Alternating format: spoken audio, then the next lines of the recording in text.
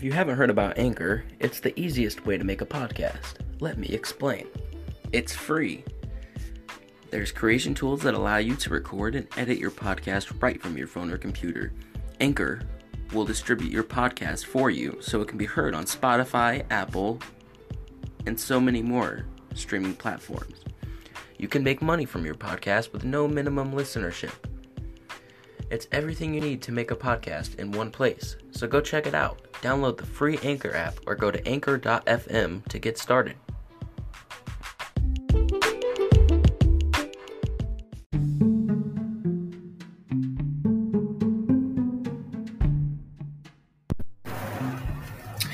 Hello everyone, welcome back. I know it's been a while, but just let me get my tea brewing here and we'll get right into it.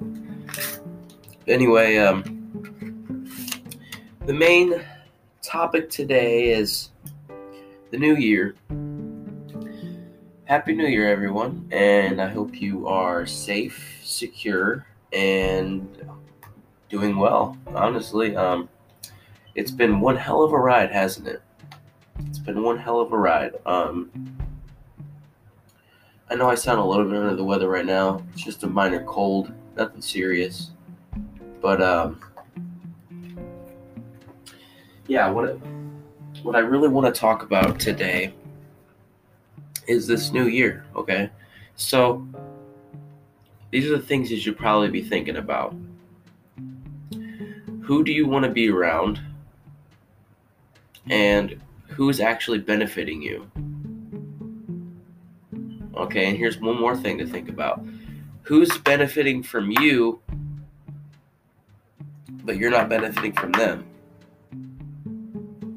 I got you there.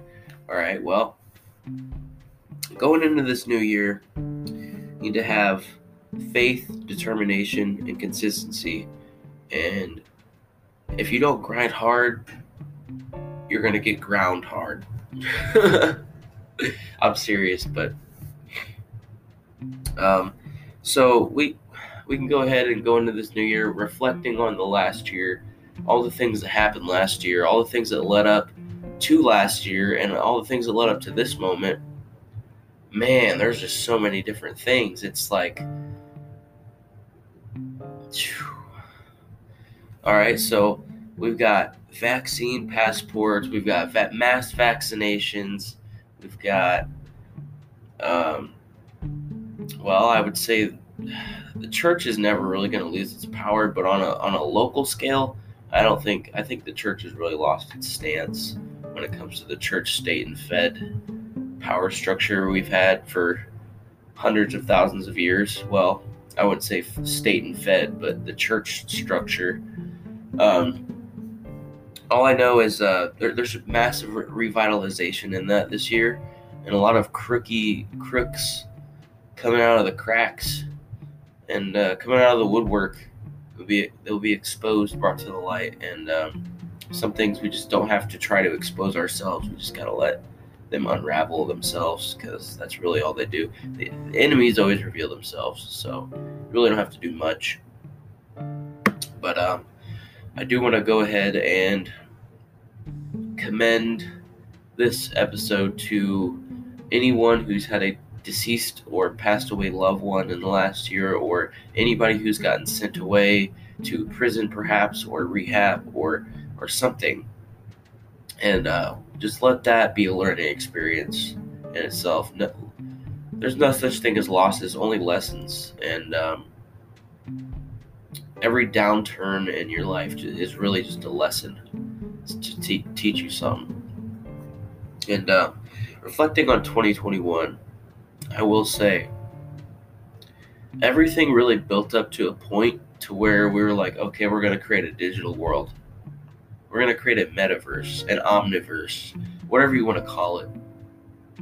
All I know is I am not going to be a part of it. Technically, I already am right now, but what I mean by I'm not going to be part of the metaverse is I'm not going to go buy a virtual reality headset and literally plug myself in. Yeah, I'm still going to use the internet. Yes, technically this is a digital world in itself, but the metaverse, what people are describing in the last 4 to 5 months, is like surreal. It's like you really want to be inside of a computer, like the Matrix, y'all. I don't know about you, but I don't agree with it. That is also my opinion, so please respect it. And if you do agree with it, if you do support it, you know what? I respect that too. You know, there's a lot of money in that space. There's a lot of potential good that can come out of any technology that humanity's ever faced. Artificial intelligence, steam engines, mechanizing and industrializing, production, stuff like that. There's pros and cons to every technology. Every turning of civilization based on technology, there's a pro and a con. So we really just gotta like weigh out the pros and the cons. Okay, the pros to the metaverse, the pros to virtual reality. Okay, what if you're completely disabled? All right, there's always that side of things where it's like, wow, these people can't even get up and walk. So you can use your Google Home or your Alexa or whatever, and you don't even have to get up. You can have them turn on the lights. You can have them open a mechanism at your front door to let a package in without even getting up. I mean, yes, that's super useful for disabled people or people with minor or major disabilities. Yes, it's great. But what about for the rest of the population? What about for the people that are able to walk on 2 feet, that are able to see with their 2 eyes and hear with their 2 ears? Well, that's where it gets a little touchy, because okay, there's a fine line between necessity and like leisure, or what's the word I'm thinking of? Just convenience, really. Like, people really just want convenience, okay? There's a reason why you go to the gas station or the corner store instead of going all the way down the road to the grocery store.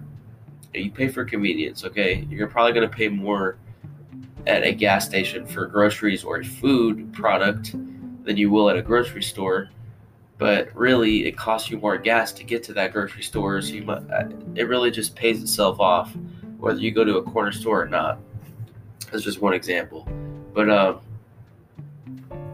yeah, seriously, it's like all these people got these devices, and really what it leads to is an ecosystem of interconnected internet devices, which is like the Internet of Things, which has been being built for the last 15 years. I mean, I've been around on this planet for 21 years, so 15 years ain't much. It's a majority of my life, but for most of my listenership, clearly, you guys are much more respected elders. Unfortunately, people my age tend to have no respect for people that are old, and I wouldn't even say old as a bad thing. I'm just saying in general, people that have been around a lot longer, people that served in wars, people that are respectable, you know, and identifying that at my age is just a blessing. Okay, so back to the main point. This digital reality that they're trying to make is basically like an experience machine. Okay, it's like you turn it on and you can experience whatever you want, whenever you want, how long you want. It's like a never ending hit of like dopamine. So it's like heroin, basically, times 100. If you really think about it, on a chemical level, on a neurotransmitter level of thinking, like, you gotta understand. And once people go into this world, once people go in there, they're not gonna want to come out. And I feel like that's really the whole point. They kind of want to shuffle everybody in society into this digital space, because the way the physical world out here is going right now is not too happy, and people are really going to choose this. So we need to make our kids aware, our grandkids aware, even our great-grandkids aware that you need to limit yourself in moderation. Moderation is key, okay? If we're going to have a third reality on top of the two we already have, one with God and faith and one with here in the physical world, and they're going to create a third one to imitate God. Okay, well, if God is going to allow something, he's going to be at the forefront of it. So it's up to us where this technology goes, just like any other technology, okay? It's really up to us where it goes. It's not up to the people that make it. It's up to the consumers that use it and the developers that create things for it, where it goes. Okay, so in other words, it's up to the people. It's not up to the owners. All right? So just keep that in mind. This digital space, like I said, I can't personally participate in the same way that some people are, but I do see the benefits. I do see the downsides. I would say that the major downsides to the metaverse, like I was just saying, is it could be used against people. Imagine you wake up tomorrow morning and you're in the metaverse and you get an advertisement from Coca-Cola and ringing in your ear. You didn't ask for that, but you signed up for the metaverse, okay? You signed up. So now you have to deal with constant advertisement, pervasive computing. It may as well be the end of privacy as we know it. We're already there. Cell phones everywhere, smartphones, computers everywhere.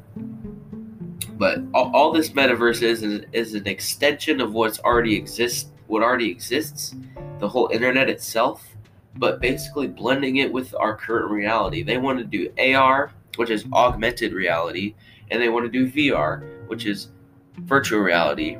But what this leads to is actually something called MR, which is mixed reality, where people they won't even be, all right, give it 5 years. Oh man, I can't even talk straight, but here, listen.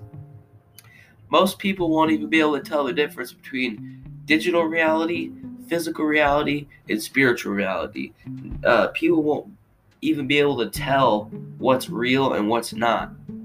If you look at graphics and the way graphics are right now in 2022, end of 2021, imagine where it's going to be in 5 years. You're going to get into a video game and not even realize that it's a video game. You're just going to be like, whoa, I'm playing a real life movie. This is real. This is real, folks. And I'm really glad to be back on here. I'm really glad. I'm going to have to keep this segment as short as possible. But look, even if I'm on here just ranting to y'all, this feels amazing. Okay, main point. Digital reality, metaverse. I want to know your thoughts on it. I really do. This digital reality, okay? Pros and cons.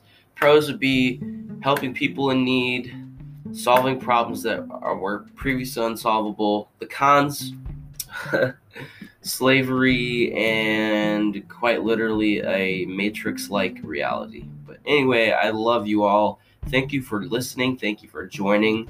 God bless you all. God bless you all. Happy New Year.